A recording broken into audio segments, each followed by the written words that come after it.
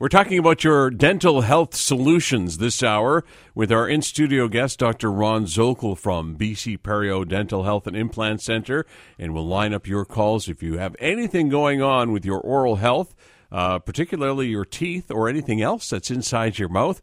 You're welcome to join us at 604-280-9898 or star 9898. A couple of items in the news. KFC has hired veteran actor George Hamilton. He will portray the extra crispy Colonel, I guess. He's the guy with the year-round tan. YouTube is putting the heat on Netflix, Amazon, and the other streaming channels with new original content. YouTube on Thursday announced a slate of 8 new and returning original series for its $10 a month subscription service, YouTube Red. One of the new series is an adaptation of the 2006 dance movie Step Up, which helped launch the career of Channing Tatum. Wednesday, the United States Postal Service announced that they'll be celebrating 50 years of Star Trek with their new Forever stamps issued this fall. The official dedication ceremony for the stamps will take place at Star Trek Mission New York Conference. That'll be held on Friday, September 2nd.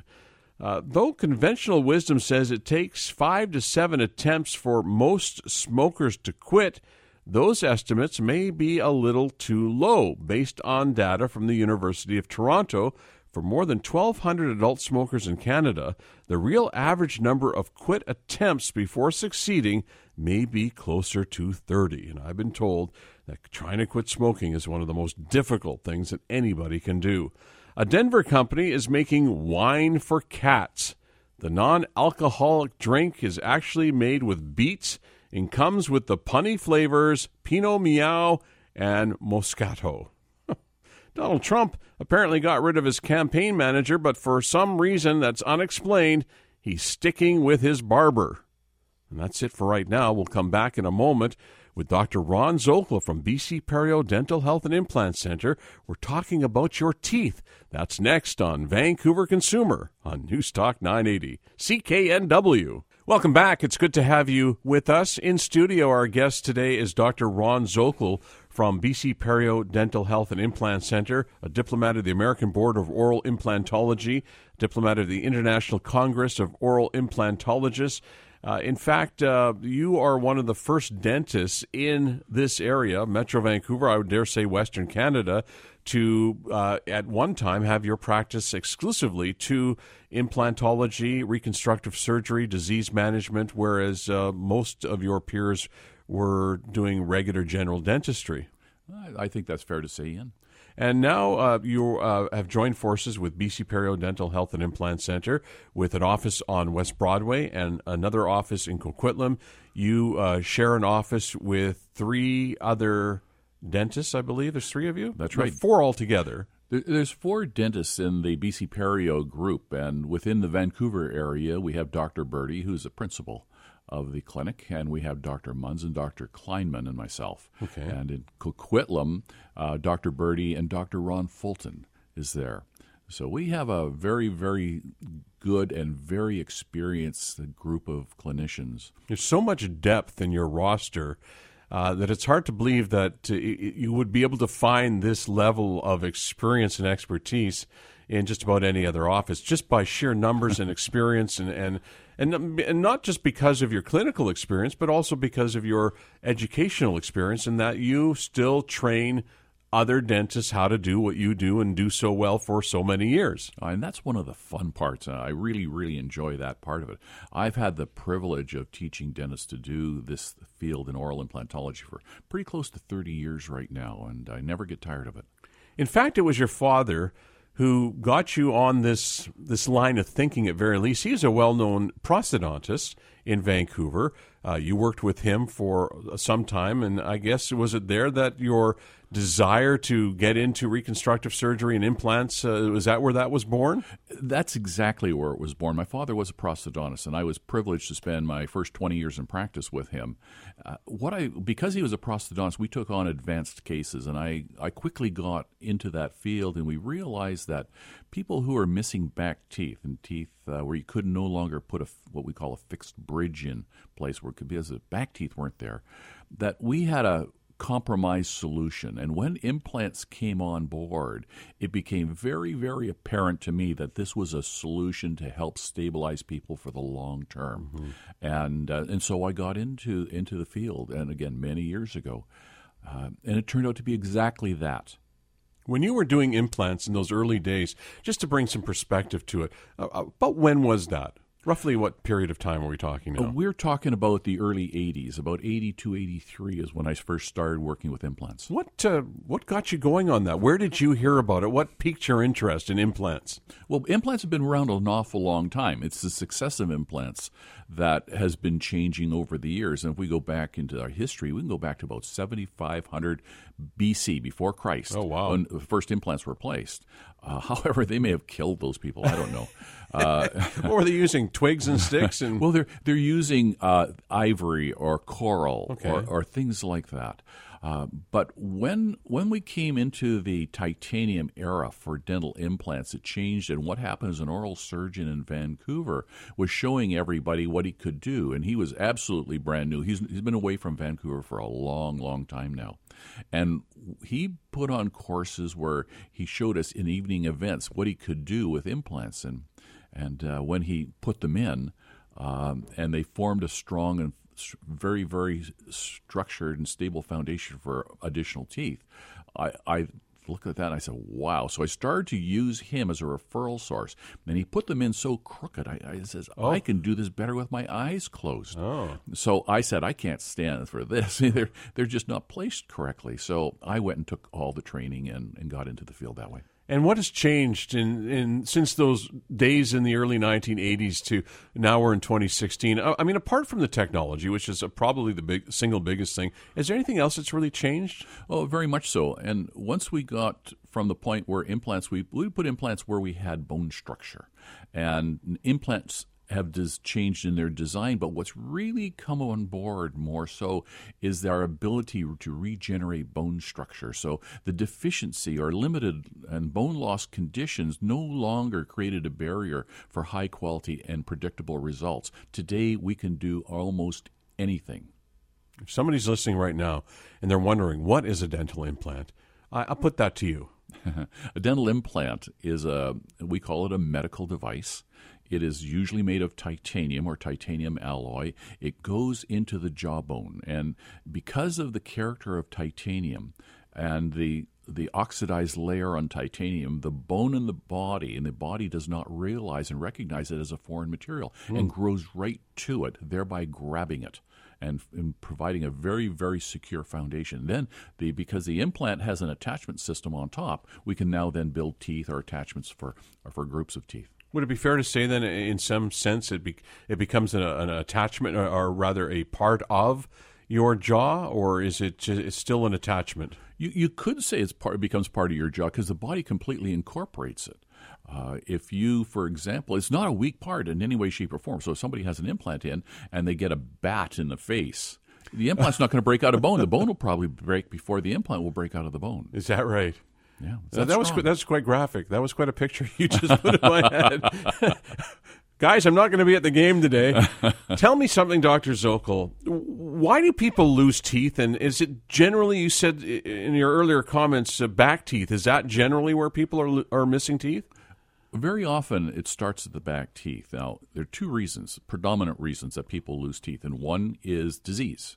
So if you have periodontal disease and such, that disease process will cause the bone to be lost around, and as the bone loss occurs around natural teeth, they become looser and looser. The other thing is forces. We generate a lot of force with our mouth, and most of the force is in the back teeth. So if the bite, for example, is not ideal, excessive forces are placed on some teeth, and they will break and they will fracture. Right. So some people who have heavier bites than others, over a course of many years, will deteriorate those teeth to where they need to be rebuilt. And if they don't do the rebuilding at an appropriate time, they start losing teeth.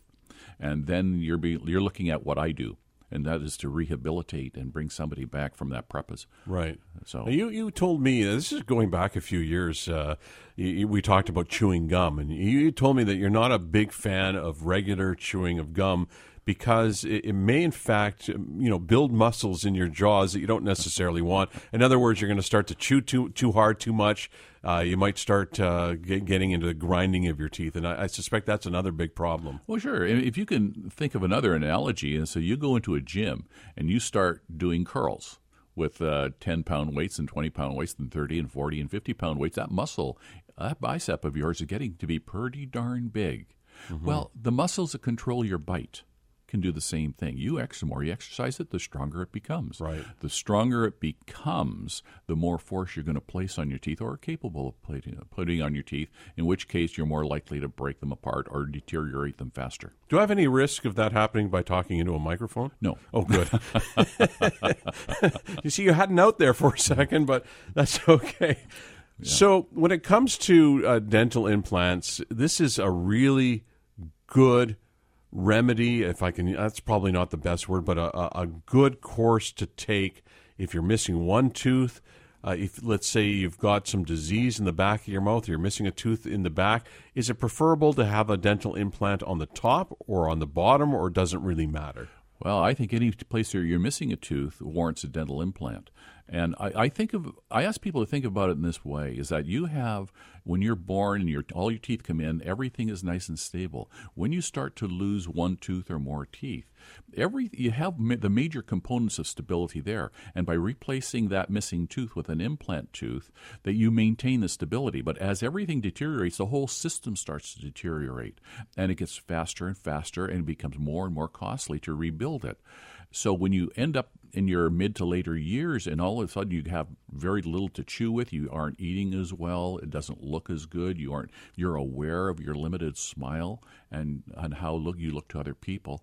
When you then go to dental implants, be it to remove all your teeth or rebuild what you have, and you go to a beautiful smile, it gives you a rejuvenation. Mm-hmm. It brings you back 20, 30 years, and the character and quality of your life, be it personal or business, is enhanced dramatically.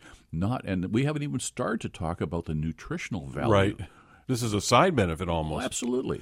Well, then tell me, if somebody's missing one tooth in the back for whatever reason, they lost it, whether it be disease or whether it got because of a baseball bat, why not just put in a bridge?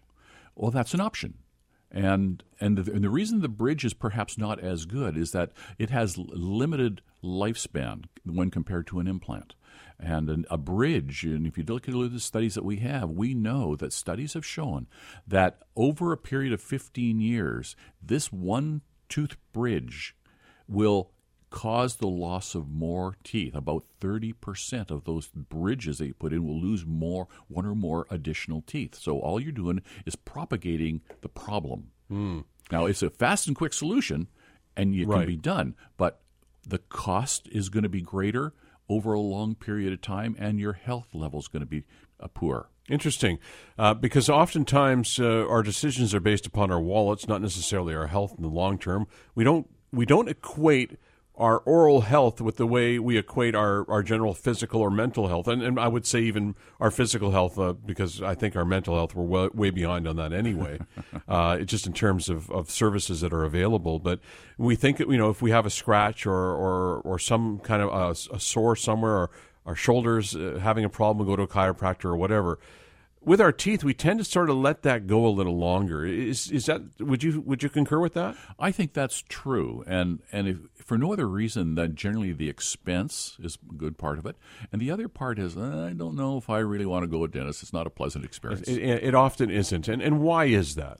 A lot of reasons for that. First of all, you're working intimately. Somebody's really close to you, and it breaks that intimacy barrier, and you got to trust that person an awful lot. And some people are a little resistant to the trust factor. Sure. The other thing is that we involve uncomfortable things which, if you're not prepared to receive an anesthetic with a needle, then it's going to probably hurt a little bit. And I don't think anybody really enjoys that a whole lot. No. So you kind of have to suck it up a wee bit and say, okay, let's get on with this. Let's get this job done quickly and as inexpensively as possible. And that means get at problems immediately. Sure. And there's a certain level of bedside manner, I suppose, if I can use that term, that you would employ, also with experience, and you have dealt with the anxiety that patients present with and are able to diminish that rather quickly.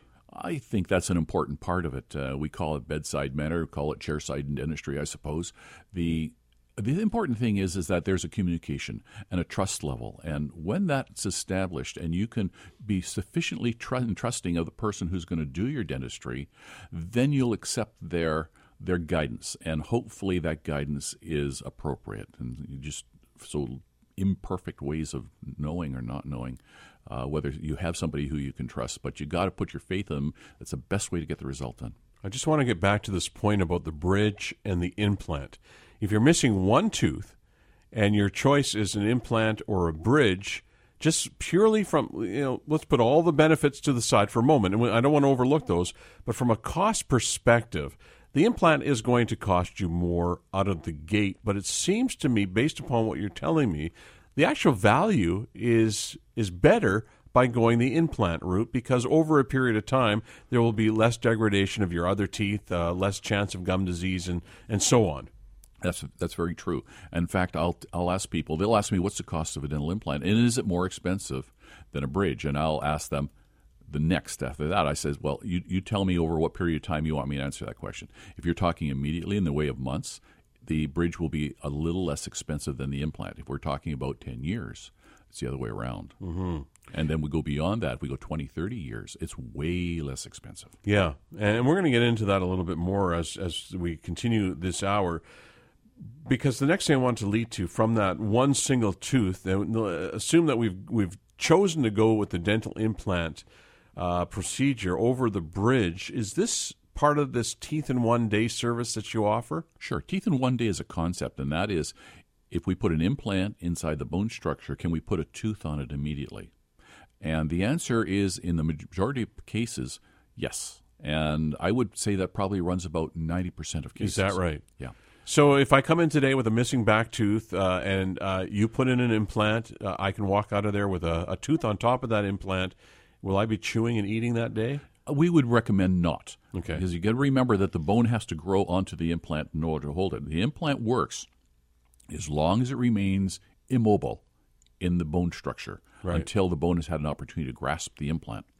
So we can create an environment where we can put a tooth on the implant, but keep it out of function. It doesn't mean that you can't eat in that area, but we're going to guide you for the first little while to eat very, very soft foods, or even be on a more of a liquid diet for a very short period of time before you progress into slightly stronger foods. I suspect, though, and again, you'll tell me because, well, you're the professional, but that it may be less a period of time to become fully functional than that of a bridge, because with the bridge, I mean, I've never had a bridge, but I'm told that it can be, no matter how hard one tries, it can be rather uncomfortable initially and getting used to it.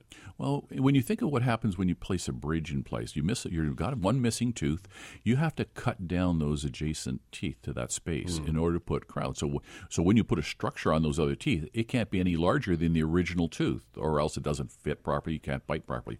So having said that, you got to remove enough tooth structure around there that you can put a crown on each of those teeth beside the space and attach that false tooth to it. When you do that, you significantly irritate the tooth. And more often than not, a dentist can do that without causing injury to the nerve of the tooth, which would otherwise necessitate a root canal. But there are times when that deterioration gets worse and worse and worse, and root canals then come into play. Structural deterioration, the tooth becomes weaker, can fracture. There's a lot of things that start to happen as soon as you cut into a tooth. Let's pick up on that in a moment. BC Perio Dental Health and Implant Center. Dr. Ron Zokol is with us today. You can call the office at 604-872-0222. We'll tell you about a courtesy consultation. 604-872-0222 at BC Perio Dental Health and Implant Center. Our guest, Dr. Ron Zokol, on Vancouver Consumer, News Talk 980, CKNW. Nice to have you with us on this. It's just a brilliant day. Finally, we've got some nice weather. In studio with me today is Dr. Ron Zokol from BC Perio Dental Health and Implant Center. I gave a number just before the break, and I wanted to repeat it. BC Perio Dental Health and Implant Center, both the Vancouver and Coquitlam office, is offering CKNW listeners a complimentary evaluation. You can go in and have a consultation. You'll spend about an hour or so with one of the doctors, Dr. Zokol if you prefer, who will go over your situation. If you need something, if you don't need something, what is the course of action that might be suitable for you, and with some options and what it will cost you at the end of the day.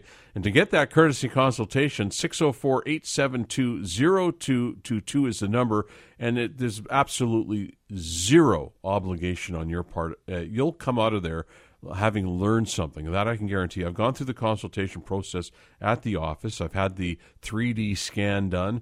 It's really cool. That alone should get you in. 604-872-0222. BC Perio Dental Health and Implant Center. The Broadway office is at Broadway and Willow, I believe. Yeah, it is. And in Coquitlam, right by Coquitlam Center. Well worth your time. One of the things that I haven't mentioned about you so far, Dr. Ron Zokol, is that you travel the world to lecture, to speak at dental conferences. I did mention earlier that part of what you do with Dr. Bobby Birdie is you educate dentists in the procedure of dental implants, but you also go to these far-flung places, Italy and different. I'm saying Italy because I think that was the last one we talked about. But you go all over the place. People are always calling you up. When can you come talk to us? To have that kind of recognition from your peers, not just locally but from around the world, it must feel pretty good. Well, it certainly does. It's a great opportunity for me. Not only is it a pleasure to be recognized by your colleagues and your peers, but it gives you an opportunity to travel and visit places in the world that you may not ever go see, but for the fact that you were invited to speak there. Well, I want to ask you how we stack up against other jurisdictions in the world. Very high. Very, very high. Some of the best quality of dentistry in the world is done right here in the Pacific Northwest. And I'm speaking of British Columbia, Alberta, Washington State, Oregon State. This is very, very high caliber of restorative dentistry. And do you say that because dentists want to live here? The lifestyle here is pretty special? That may be part of it, but I think it's a small part. What we do have a history of is dentists teaching other dentists, more so here than any other place in the world. Yes. Back in 1936, a study club got started here. It's called the Vancouver Ferrier Guilfoyle Study Club. And the very, very first study club, and this is where a group of dentists hired up an expert in their field to teach them how to do it. So every month they would come together, and all these dentists who wanted to learn more would bring patients, and their mentor would watch and help and guide them and to improve their clinical skills. Now we have that kind of teaching in all facets of dentistry, no more so than right here in the Vancouver area, the very, very highest level of that type of training on an ongoing basis. Is dentistry as collaborative elsewhere as I have witnessed it to be here? I would say no. I would say that what we see more often than not in other areas is people with a lot of skills would get up in front of another group of dentists and teach them just enough to show them how to refer to them, as opposed to teach them how to do it. Right, how to get more business. Whereas here, the dentists here teach dentists how to do it. Okay, so that leads to the next question then. What if I come in and I think I have a problem, or perhaps I have a toothache or something going on, and I want a second opinion? My regular dentist has told me this. Now I have an opportunity for a consultation that's no charge from BC Perio. What's your feeling about the second opinion? Is that something that's recommended, or is that taboo? Interesting question. I think by and large it's come to be completely accepted. When you go buy a car, or you want a maintenance on your car, and somebody tells you need $25,000 worth of car repair, people are not as likely to accept that at face value. They're prepared to go somewhere else. Sure. And dentistry has become very similar to that because there are a lot of different ways to fix teeth. Different people have different abilities and skill sets. Others will have a solution that's going to cause less and be more effective. So it's not a bad idea to get a second opinion and in reserve. And I think our media system with social media and such has allowed this to propagate more so than in the past. So today we see the internet providing information. So I think more people are actually looking at that and saying, I think I'll I won't accept exactly what I got in the way of an opinion the first time. I'm going to seek a second one. How often is that opinion? Is there a difference in opinion? Oh, it's regular. Oh, it is. Oh, absolutely. There are many, many ways of handling any given solution for dentistry for a given problem. And if you talk to 10 different dentists, you might get pretty close to 10 different solutions. Right? So then how does the consumer make a decision? It's almost impossible. This is where the trust factor has to come in. You pick who you think is going to be good for you and your basic needs, and trust. That person has got an awful lot more knowledge than the average layperson will ever have. And therefore, you have to trust that person to get the best result. And if you start to become suspicious, look for that second opinion. And if you find that the opinion is close to concurring, because I think while other procedures are maybe different, there's a lot of similarities as well, but there might be small detail differences as to how to treat it. I think you got to get a comfort level with who's treating you and be confident enough in that and trustful enough that you go with their recommendations. Yeah. Do I need a referral to come to BC Perio? Oh, absolutely not. Okay, so BC Perio Dental Health and Implant Center.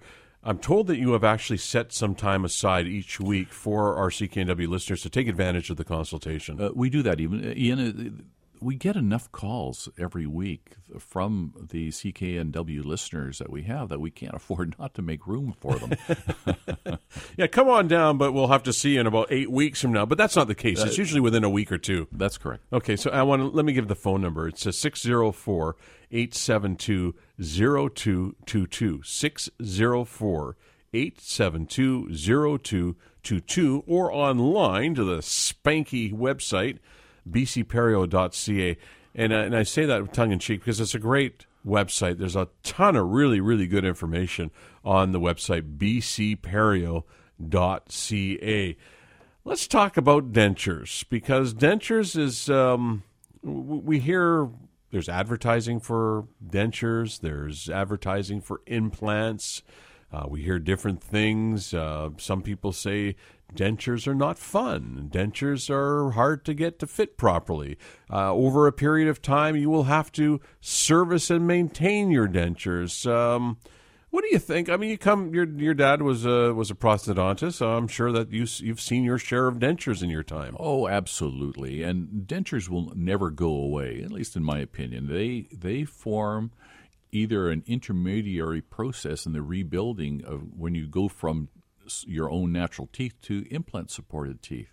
And because the process of implant dentistry is a little bit on the expensive side, not everybody can afford it.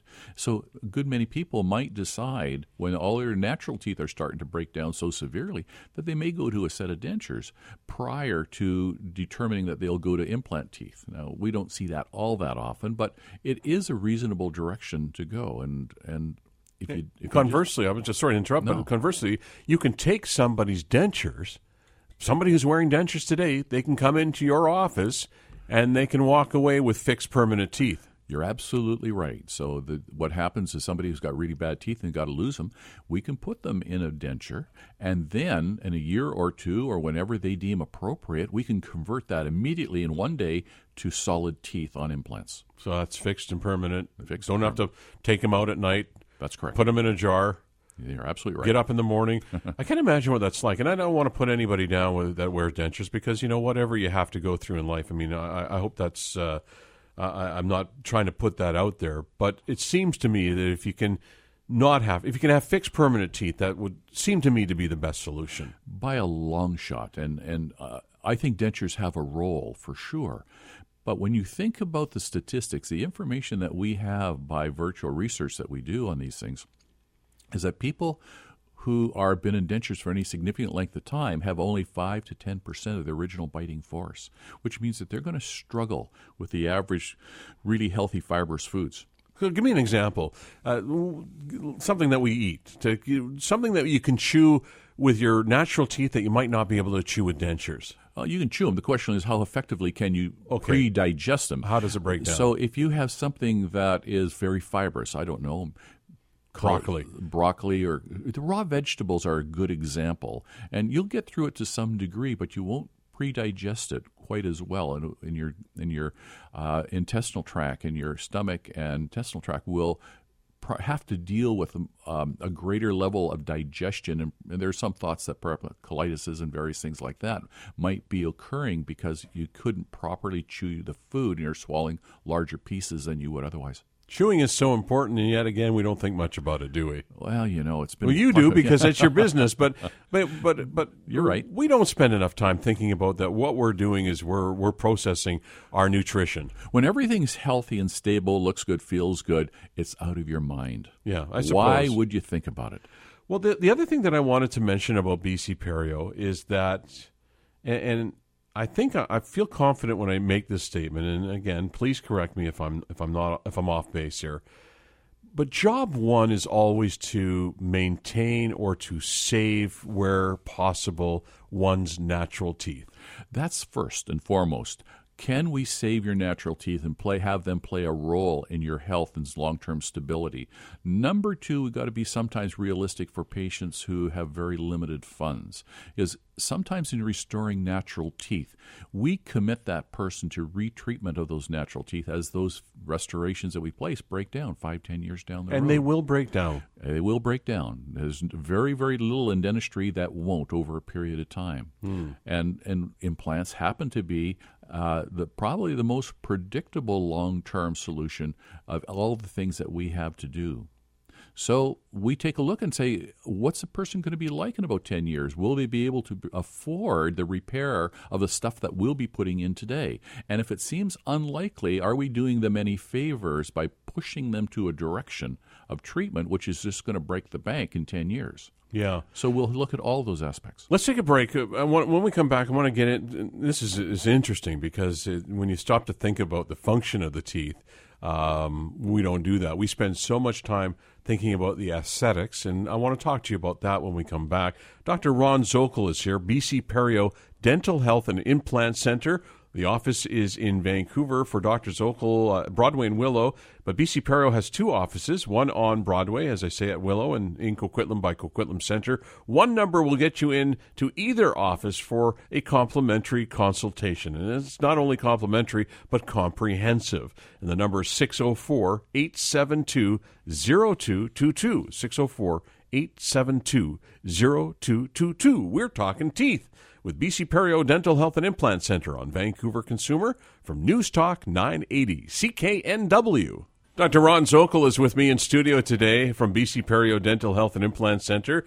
Dr. Bobby Birdie is in New York this weekend. He's at a dental conference and sends along his regrets. The office number for BC Perio, whether it be Vancouver or Coquitlam, 604-872-0222, 604-872-0222 for a complimentary consultation. And I say not only complimentary, but comprehensive, because when you go through the experience, which I did because I was curious to know what it was like, it is very comprehensive, and you do the 3D scan, which would be perfect to hang on your front door at Halloween. Kind of looks that way. I want to talk a little bit about aesthetics. How important, and I think this is a bit of a setup when I ask you this, but how important is aesthetics today? Because we just talked about the importance of chewing and what that means to your overall health. What does it mean to look good?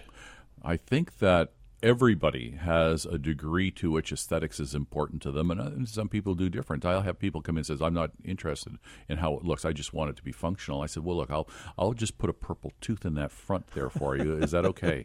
Well, obviously it's not. So, but what they're trying to express is that function's more important than aesthetics. But for a lot of people, it's exactly the other way around. In fact, they'll ignore their back teeth but have front teeth, just so they can look good to other people. And the people who've got it right are the people who say, well, let's repair the back teeth too because it keeps our front teeth stable for a longer period of time. Right.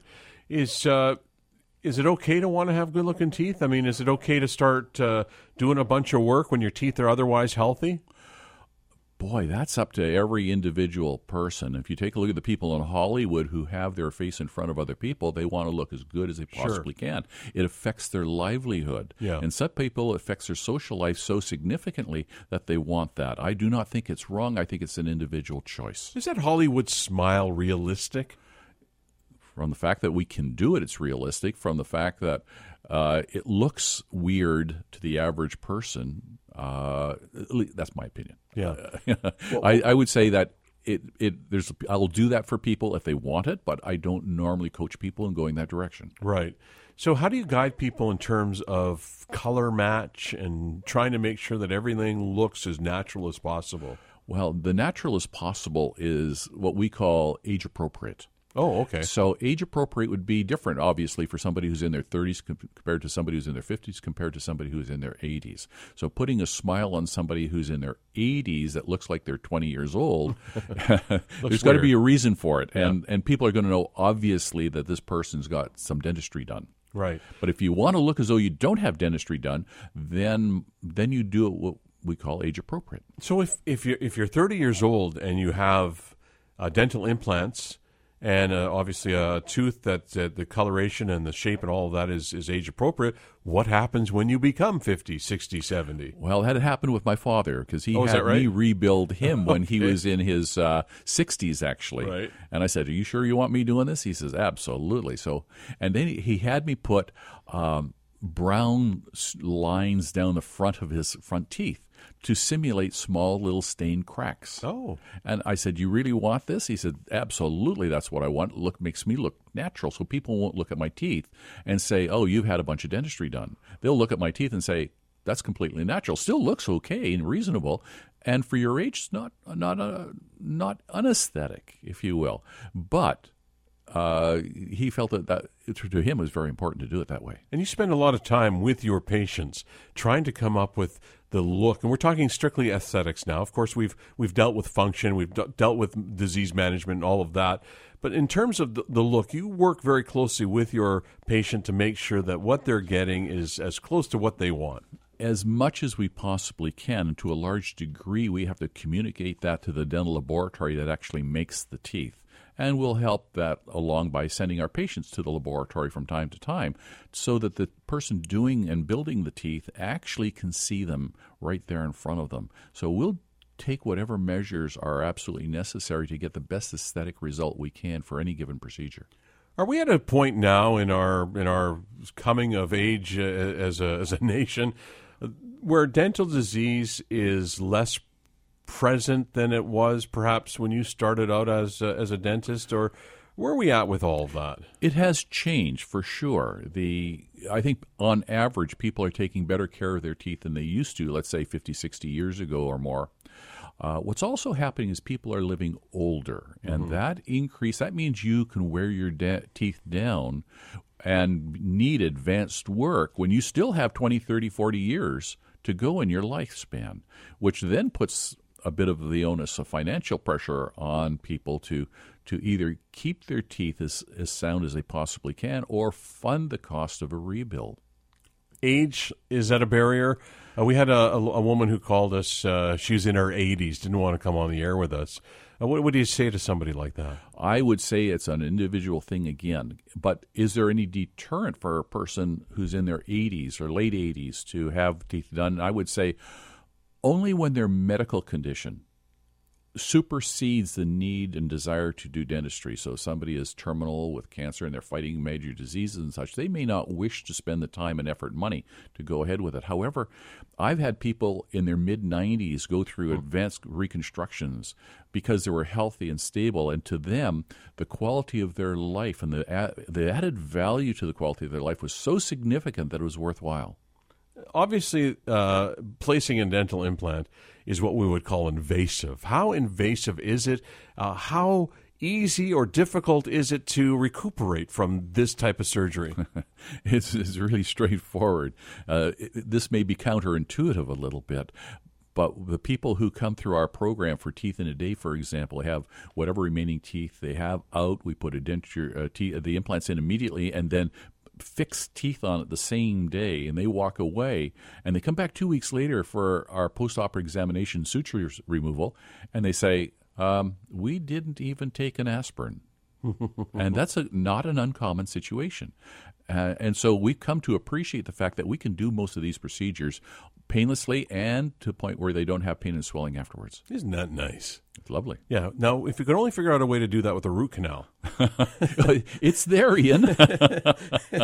Because I can only tell you that on the root canals that I have had, I've seen stars. I hear you. And just to get to that subject just for a second or two, there are some conditions that you just can't avoid that in root canal therapy, but the majority of root canal therapy is also painless. It should be, at least. Yeah, absolutely. And with the anesthetics that you have today, it's pain should not be an issue. Sure. And I have said this to you and to Dr. Birdie in the past.